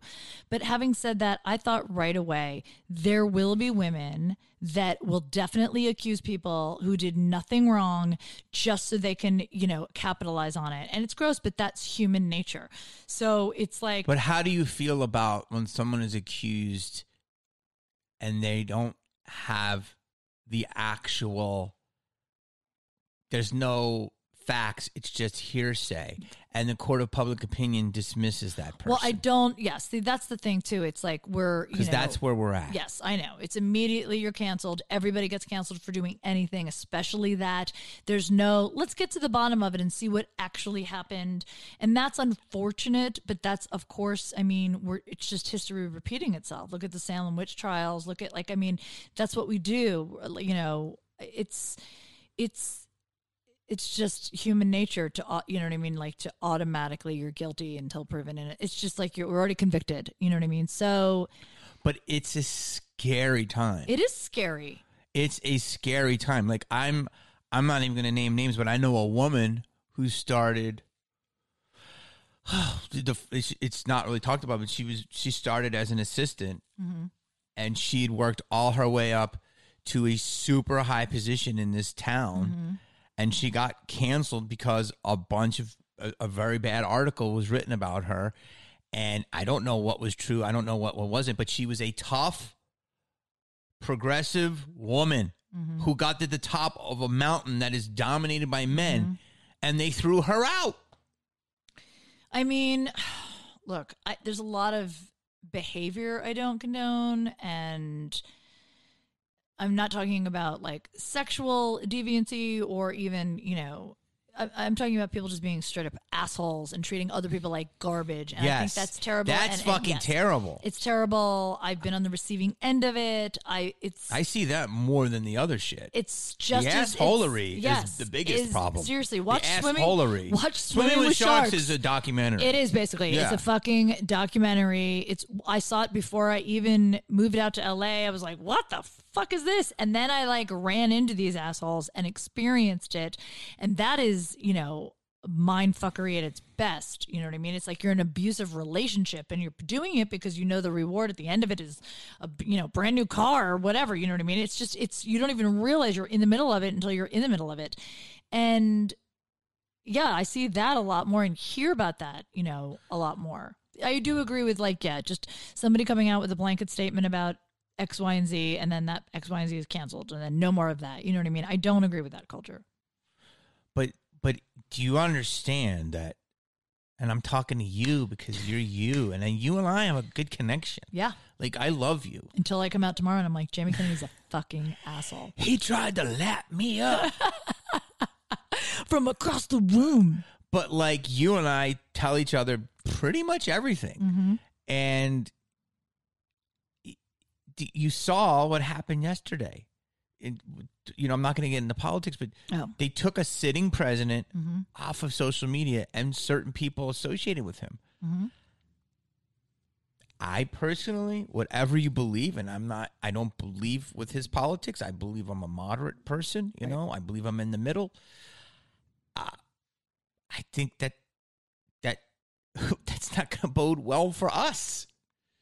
Because when they don't like your joke, right, it's hate speech, right, or it's sexist. We've already seen this in the clubs. You're much more apt to push your joke to the place where the audience will go, and you go, really? Really? Like, I've seen you comment on it. Yeah. How do you feel this is going to affect what we're doing? I think, and I agree with the whole, silencing, people or canceling them for X, Y, and Z. Like the whole thing with Roseanne, when that happened with Roseanne, my whole thing was like, I'm not saying by any... You think Roseanne should get another shot? Yeah, She's one of our heroes. Here's the thing, yeah. Roseanne is a legend. If she had said what she tweeted on stage at the Comedy Store at midnight, it would have been people would have been like, oh, fuck her, or either they would have been like, fuck her or fuck you, or they would have laughed or they would have groaned or whatever. But because she did it on that platform, she gets fired, she gets canceled, she's untouchable. And it's like the same thing, on the other side with Kathy Griffin. She also just got everything got canceled from her, everything. So it's really hard because, I'm not saying these jokes are good or tasteful or appropriate, but they have the right to do that. And Roseanne is someone who grabbed her crotch singing the national anthem. Nobody doesn't know who Roseanne is. So for them to now turn on, and that's an old reference. I'm sorry that I'm bringing that up, but I think with the president of the United States, that's a little bit different, and he has a long history of this type of stuff. And I think it's a little bit different. I understand what you're saying, but in this case, it is on the it's on the verge of creating a civil war. And it's slightly different because people died, and it's only the tip of the iceberg. And those people, you know what I mean? Everything you're saying, I agree with. But what I'm trying to tell you is that it's where does it start? Where does it end? Well, yes. And you have 77 million people that now feel their silence that you have to share the country with. No, and I you understand. don't know how much is in the silent majority. And that's going to create... The minute you take away someone's thing... I agree. They're going to get crazy. I know. Our whole world, and especially our country, is going through the biggest transformation, probably since the Civil War. And it's... Bigger than the 60s, I wonder. I think bigger. I think a version of it, but I think bigger. It's really scary but I think necessary. How we're gonna come? Who the fuck knows how we're gonna come out of this? It's frightening as fuck. Do you think that Hollywood is going to be so liberal that if you do, I mean, it kind of already is. If you show any kind of conservative values or whatever they think a conservative is, you're fucking out? I don't know. I don't know. Because I think what I am and you are is common sense. And you'll look at a liberal and go, oh, that's interesting. Oh my God. We have to say man and woman now? Jesus. That's real, by the way. Or we look at a right winger and go, you know what? I like that tax plan. Oh, Jesus. You're against gay marriage? You're an idiot. Okay, so this is, I agree with you. And this is what I think, to be honest with you, I was thinking about it when I was reading some stuff about it yesterday, is that this might actually, in a weird way, be a good thing. And let me explain, because I've said before, and I don't really get into politics. Muting a sitting president might be a good thing. Jodi Miller. Oh my God, that's it. Jodi's canceled. You're not. He'd be hero. Okay, this is what I think. Our country is so divided. Obviously, more divided than it's ever been, and it really started right when Obama was elected, and it's only gotten obviously worse as far as the two sides. I mean, I thought I thought Obama people liked that, and the country was in a better place. I was actually at that time hosting a show that was more right wing than, and I'm not a conservative at all, just so you know. But it was a pop culture show, and a lot of those people were that were Republican, and Whoa, you're allowed to say the show now. Would you say what? You don't want to say the show? No, it's an internet show. It doesn't matter. I mean, people, you can find it if you really want to Google it. It's really, literally just, pop culture and some references to Obama walking into a glass window, like when he did that, whatever. It was very harmless, but I really got to see how divided and what they thought of Obama. And it was really like a lot of things I refused to say because it was really, it was conflicting with my beliefs. But here's the thing, and I definitely think I'm more on the moderate side, but it's like you couldn't be. You had to pick a side. The country got so divided. It was no longer Republicans and Democrats. It was just left and right and liberal and conservative. And it was it got really aggressive really quickly. And it used to be you could have a discussion with someone, that was a Republican and you were considered a Democrat, but you could talk about stuff and it wouldn't end in a fist fight, a gunshot, I'm never talking to you again. You weren't cutting people out of your life. And what's happening now is a lot of Republicans are they're questioning their party as a whole because of what's happening. And these are people that, I think whether the Republican Party is completely, sort of, redone, I don't know what the word I'm looking for is, but they sort of revamped, or they start their own party and you know what I mean? And the people that are extremists go off. I think getting back to a place, because nothing gets done if you can't have both sides communicating with each other. So you're never going to get anywhere. We spent 4 years just fighting, we spent 8 years fighting, 8 years, people were fighting Obama on everything. And then 4 years fighting Trump. It's nothing gets done because all we're doing is trying to change the power in the Capitol. So nothing's really getting done, and everything that did get done is getting undone. And it used to not be like that. You could have discussions, you could have open discussions that would lead to actual change. That's what this country is known for, democracy and the sides coming together and working together to change it. And that's not happening, and it hasn't happened for a long time. So maybe it's a good thing that either parties sort of revamp and get to a better place and weed out the people that are extremists. I agree. There should have much more than two parties, though. Yeah, I agree with that, too. 10 You're parties. right. But do you understand that CNN, what they're doing right now? No, what? They're doing a push to get Fox News taken off the air. Oh, I did read that. That's aggressive. That's insane. It's insane. It's basically saying, I'm cutting out your tongue. It's really aggressive. And it's also... It's I don't like your jokes. Mm-hmm. You're not allowed to perform at this club. Okay. What? I mean, unless you're doing something illegal or hate. Right. I don't know why people can't have their speech. I don't know. I agree with that. But also, do you remember, though, and I specifically remember this because my major was broadcast journalism. The news outlets were completely, non-biased. They were just telling the facts. There was no side, you know what I mean? So Jim Brewer does a good thing he had on his Instagram. He says programs. They're news programs, they're programming you. It's all but it used to not be that. They were just reporting on what's happening, and there were no opinions. Yes. And it was and then it slowly went to the opinion of this broadcaster does not reflect, X, Y, and Z, because then it was an opinion show on a network, and then the opinion show became the whole network, and then it branched off. Do you know what I mean? And it's just crazy. It's just crazy times. That's what it is. I know, but I don't see an end to it. I have another question for you then. Did you guys catch that? Did anyone catch it? Anyway. I got called a mansplainer. Oh, were you mansplaining to someone? What is mansplaining? I'm going to mansplain to you. Actually real? I'll mansplain to you right now. Jamie. Uh-huh. Mansplaining is when a guy is really breaking down something to a woman so that she can understand it. See, they said condescending. Yeah. But here's the thing. That was obviously clear, and I think sometimes people are just insecure. So, I wasn't like that. I think they were a little insecure. But you weren't like, okay, so see. this is how we program the GPS, Jodi. I'm going to put it into this. That's like you're mansplaining it to me. Oh, God. You did it, didn't you? You're saying, oh, God, because now you're thinking I think it was back half and half.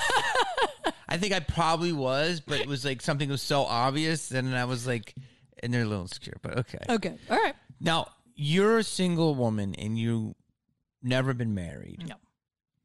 And you might get married one day. Who knows, right? Yeah, hopefully. And, or just spend the rest of my life with somebody. And Great. do you think that marriage, because you're an independent person, I don't want to say you're an independent woman because that's just like, I'm just trying to make you a person. Do you think that as a woman and you're successful that you don't, I don't know, this is so stupid. Do you think that society teaches you to need a man and as a woman and because you do your own thing? Yeah, I mean, I don't know if it's society that does. I guess it comes from society, but like, you know, my mom, you know, after my parents got divorced, you know, my dad got remarried, you know, several years later. My mom never did. My mom was definitely a good example of like, you don't need a man. I don't think I ever felt like I needed a man for anything. But I remember a lot of my friends when I would be like, you know, why am I still single? Why can't I like, you know, find somebody that I can date? And they would be like, well, because you have this like subconscious, like, you have this like thing that you're sending out to everyone that's like, I don't need a man. And so I definitely heard that a lot. Like, I'm not vulnerable enough, or I'm not like, you know, I'm not letting someone take care of me. Like, I'd be like, why does this girl just like walk into a room and every guy's attracted to her? And they're like, cause you're sending out the signals like, I don't need you. Like, I can do it on my own. So it's like, I mean, I do believe in like having. But you love men. It's interesting. You're not a man, hater. No, not at all. You love men, but yes. you're also, I don't want to say tough, but you're like, hey, I can fucking do it myself. I can because I have, You're because not? I had to for a long period of time. And it is hard to sort of like snap out of it and let somebody do it is like, if you believe in that, and I do believe in having like a good balance for both men and women between your feminine side and your masculine side. And I definitely come from a more masculine side, which is actually why I am attracted to feminine men. Like, you like a little cuck. I like pretty boys. Like, I used to have a joke about, like, I like pretty boys. Like, if you're one hormone away from a teenage girl, I'm in. Like, that's like, do you know what I mean? Like, I was like, I've always been attracted to guys that not guys who weren't manly, but guys that like just had a feminine, that were in touch with their feminine side. That because I definitely may also like a baby Hermes. No, I mean, not that there's anything wrong with that. I just liked.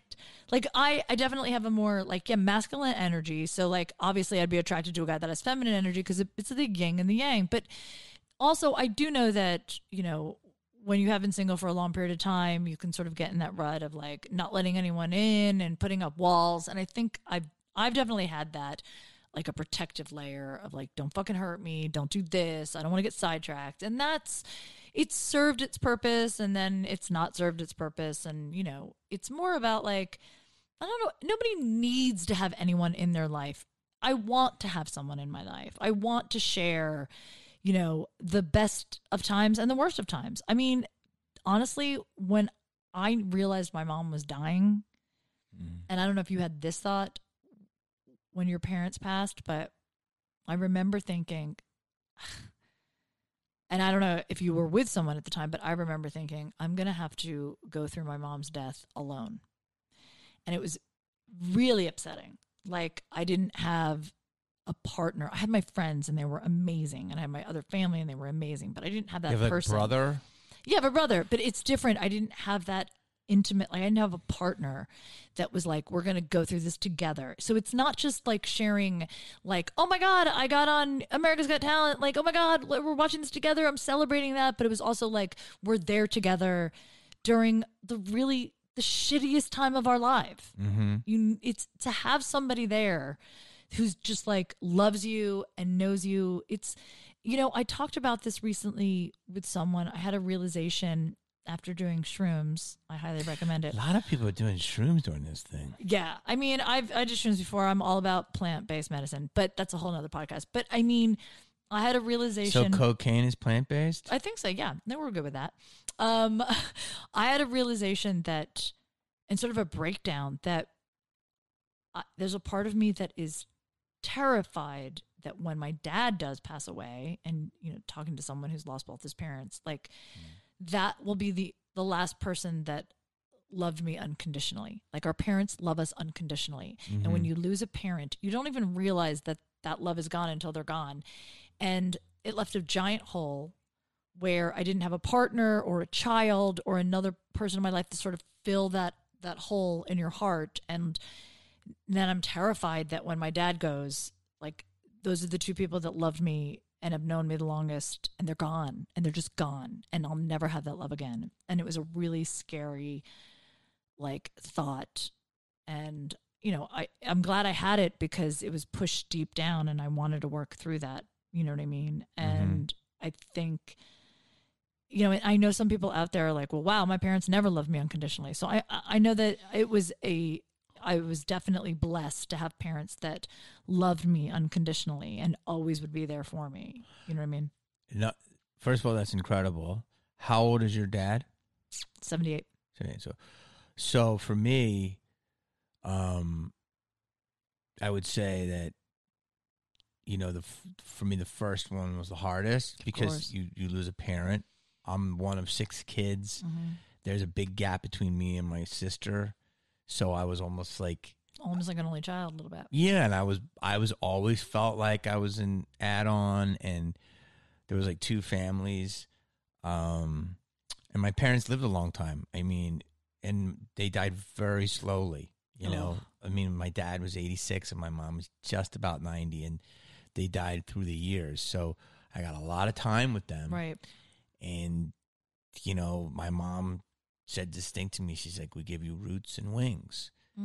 You know, yeah. And so oh, that's beautiful. It was, and my family fights a lot, but the deaths brought us together. Right. And so we're actually closer now. Right. My brother and my sisters, and I would say yes, everything you're saying is what you're saying. You know, everyone has different relationships with their parents, but it's hard. Just enjoy them while they're here, and time does heal all wounds, because I'm feeling much more comfortable with it. And I feel like my parents did what they did. They put me out in the world. Yes. And I got to spend a lot of time with them and them enjoying my success. So I've been very fortunate. Yes. And that I think that comes up a lot too, that my mom didn't get to see a lot of what I'm doing and won't get to see the next chapter of my life. And there's a saying too that you're never truly an adult until your parents are gone. You know what I mean? I never heard that. But it's true. But it's true, right? True. You know what I mean? Because I feel that way. I feel half of that. Do you know what I mean? Like, yeah. I know I still have my dad. God forbid, you know, he's there. I can, you know what I mean? I can turn to him. You're super tight with your father. You know? And I was close with my mom in a different way. You know what I mean? And it's, you know, my mom wasn't my best friend. She was my mom. We had a mother-daughter relationship, and I rolled your dad and you were. Well, yeah, friends. We're very close. Yes, we're very close because we're very similar. But I mean, it's crazy because my mom's been gone now 7 years, and it still hits you like a ton of bricks every once in a while. You know what I mean? It's actually crazy how much I think about my mom every day still. I never thought about her that much, you know, when she was alive. Do you know what I mean? I think about my mom so many times a day still that it's fucking nuts that how much of my brain she occupies still. And I'm sure she's up there, like, that's her master plan. Of course, she's like, yeah.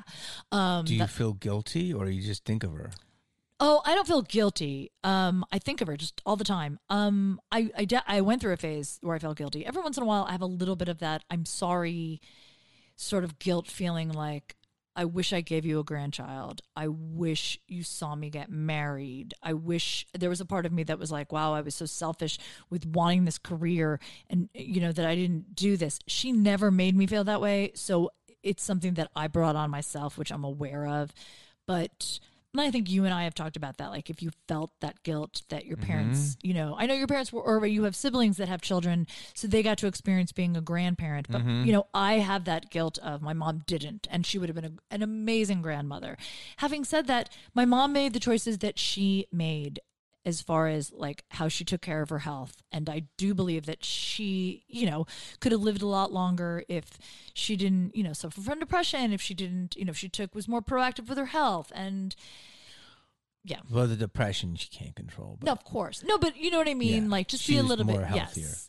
You know, you and Melissa McQueen were like the first two people that I saw when my mom died. I know. I'll never forget it. I can't believe that you were on the show that when I was like, oh my God, what are you doing here? Because I remember that like feeling of like, I almost didn't do it, but like I knew that she was going to go and then I had to go back, but it was like in the process of getting it all done. So I was like, let me just finish my shows and then go back. And I hate to say it, but it was very cathartic. You guys were beautiful to me, but also doing that show was. I know. I was doing a lot of stand-up when my mom was dying. Like her hospital was right across the street from, at the time it was Catch in Catch Rising Star in Reno. Yeah, it was Catch in Reno. And now it's Laugh Factory. Well, now it's nothing, but you know what I mean. But it was right across the street, and they were great. I literally would call them up and be like, because I was flying out there every Monday and coming back to LA on Thursday because I had the C word on Thursdays. So while I was at the hospital, they would let me stop in and do guest spots. Remember Vicky Barbalack was there one weekend. They were like, yeah, come and do a guest spot. In Reno? In Reno, because my mom was in Reno. Oh, so wow. I was really fortunate. I needed to be on stage performing because that's the only time you're not thinking about your parent dying in a bed or the fact that your parent just died. It was the only time I wasn't thinking about it was when I was on stage, because you're thinking about your jokes and telling, you know, jokes. And my mom died and I had a headlining gig that it was a corporate, and I canceled everything else. I didn't cancel that because it was 2 weeks after my mom died, because it was for the Cancer Society and my mom died of cancer, and I felt like I needed to do it. But it definitely felt good to be there. Having said that, I don't remember those. I think I did only 45 minutes. I think I was supposed to do like, you know, maybe an hour, but I think I did 45. I'm not even sure, but I don't remember it really. I actually don't remember a lot of that year, to be honest with you. I remember month 9 specifically because, you know, it comes and goes. It comes and goes. You know what I mean? You have waves of it. And I remember month 9, I was with Bobby Lee and we were in Washington, D.C. at the Improv, and it was on Mother's Day weekend. And I specifically took that. I was born on Mother's Day weekend. So I took it because it was my birthday weekend and it was Mother's Day, and I wanted to be performing. And it was the first year, so it was 9 months. I remember I checked into the hotel. It's 9 months. I had already dealt with a lot, you know what I mean? But I remember I checked into the hotel. I went upstairs and I grabbed my phone to call my mom to tell her I got there, because I always told my mom when I got, like if I was on the road, when I checked in. And I'd been on the road prior, during those 9 months, but for some reason I just picked up my phone. It was just habit.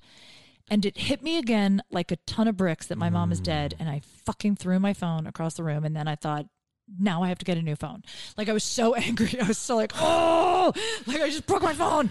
But I was really, and I was performing that whole weekend. Great shows, great fucking shows. And I was doing the same kind of joke in the beginning because I was like, oh, you took your mom here for Mother's Day weekend. And then I would like make a joke and it was totally fine. And it was Mother's Day. And I looked at these two women and I was like, oh, did you bring your mom for Mother's Day weekend? She's like, yeah. I was like, and something, like it was the first time in all of the shows, there was 6 shows that weekend, that it really, I actually went blank. That's what happened. I went blank on my next joke or what I was going to say. And I actually almost felt tears coming up. And I think I like completely did a hard right and went into a joke that I was going to do later.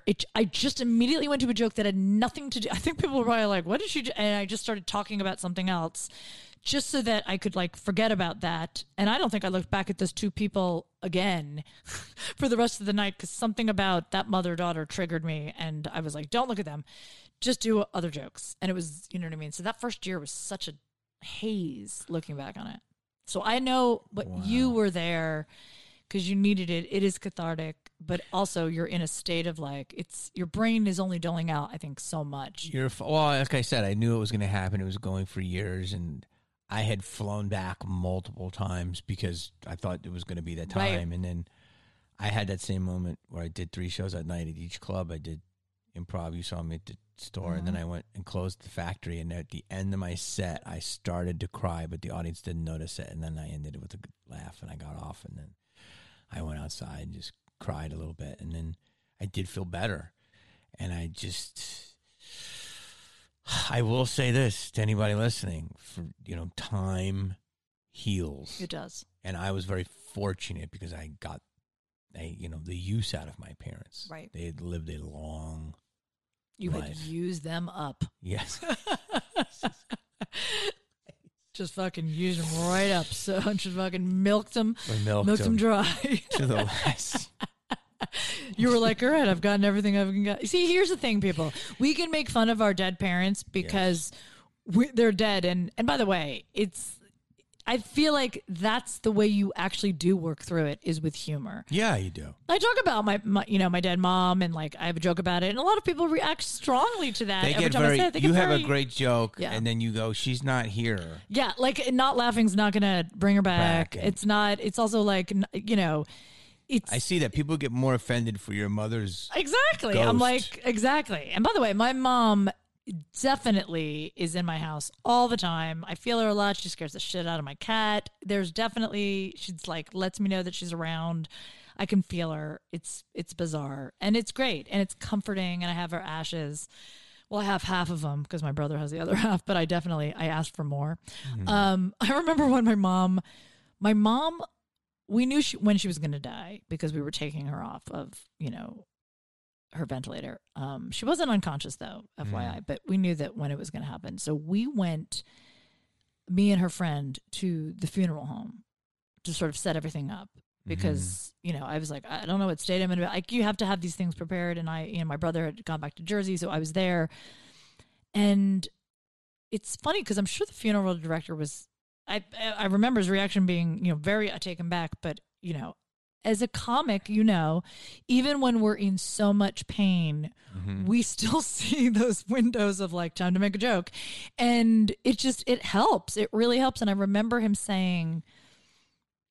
asking about my mom and any surgeries. And I'm like, she had a hip replacement. And he's like, is it titanium? And I said, yes. And he said, because my mom was getting cremated. And he said, well, that won't burn. So would you like your mother's hip? And I'm like crying, and he said that, and I go, oh my God. I go, do people take the hip? And he goes, yeah, some people make golf clubs out of it. I go, I don't golf. I go, is there any other option? Like, what the fuck? This is terrible. Like, so what did you do? Where's the joke? I just looked at him. I go, do you want my mother's hip? I go, what am I supposed to just keep it at home? And then when I bring dates over, I'm like, and this is my mom's hip. And he was so like, and I'm like laughing. I go, it's fine. You can laugh. And then again, when I said to him, he's like, so you're going to be splitting the ashes? And I said, yes. And I go, like, again, my tears were coming down. I said, yes. And then and he goes, it's you and your brother. I go, yeah. And I go, can you give me more? And he starts, but he didn't know to laugh. I go, no, I'm serious. Like, just like 55% more. and I go, it's okay, you can laugh. And it was very funny. It was definitely very funny. You need those moments. It's like levity. It's like people that watch that movie, Steel Magnolias, when Sally Field has that brilliant moment where she's screaming because she lost her daughter, and then she just is like, it's, you need that moment of like just breaking that tension. And Olympia Dukakis breaks out, I just want to hit something, and she's like, hit her. It's so fucking funny. You need it. And you get through the pain, I think, with laughter, in my opinion. So talking about my mom dying is, and therapeutic. And it's a part of the system. It's a part of your life. We all die. It happens. And, I believe that when we go into our next consciousness, you're going to see them again. That's a whole other podcast. I know, but you guys should watch Surviving Death on Netflix. So good. Really? It's about that. It's about all that stuff. I got to watch it. Okay, yeah. I want you. This has been amazing. This has been amazing. Did you have a good time? I had such a good time. I forgot that we were doing a podcast. I know. Did you hit them with your socials? All right, guys. Tell us what you're doing. It's Jodi Miller Comic across the board. Mm-hmm. Jodi with an I, Jodi Miller Comic. Follow me. Also listen to my podcast, Don't Call Me Ma'am. Jamie's on 2 episodes. I love it. Don't Call Me Ma'am. And yeah, follow me. And also tell them your show. She's the host of I'm the host of The World's Funniest Weather, Mm-hmm. and there are new episodes happening right now. So you can watch it every Sunday. Check your local listings, or it's always on the Weather Channel as well. So it's on the Weather Channel and it's syndicated. So check your local listings. Funny You Should Ask is on everywhere. I still get people see it all the time. Jamie's on 1 million episodes. I'm on some episodes. It's a really funny show. My audience loves the Weather Channel. Okay. No, but Funny You Should Ask is on yes. Please and watch Funny You Should Ask. In fact, somebody showed me the Louis commercial, me and Louis. Oh my God. They Those were are in so New York, great. and I never saw them. I know, they're so great. I know. So, I mean, the show will come back. Hopefully, let's, pray for the spring, summer. Funny You Should Ask. If everybody starts a campaign. Yes. Bring it back. Thank you for having me on. Thank you for coming to my garage. Oh, God, I've actually been here the whole time. You didn't know it, though. In my closet. Bye, guys. Bye.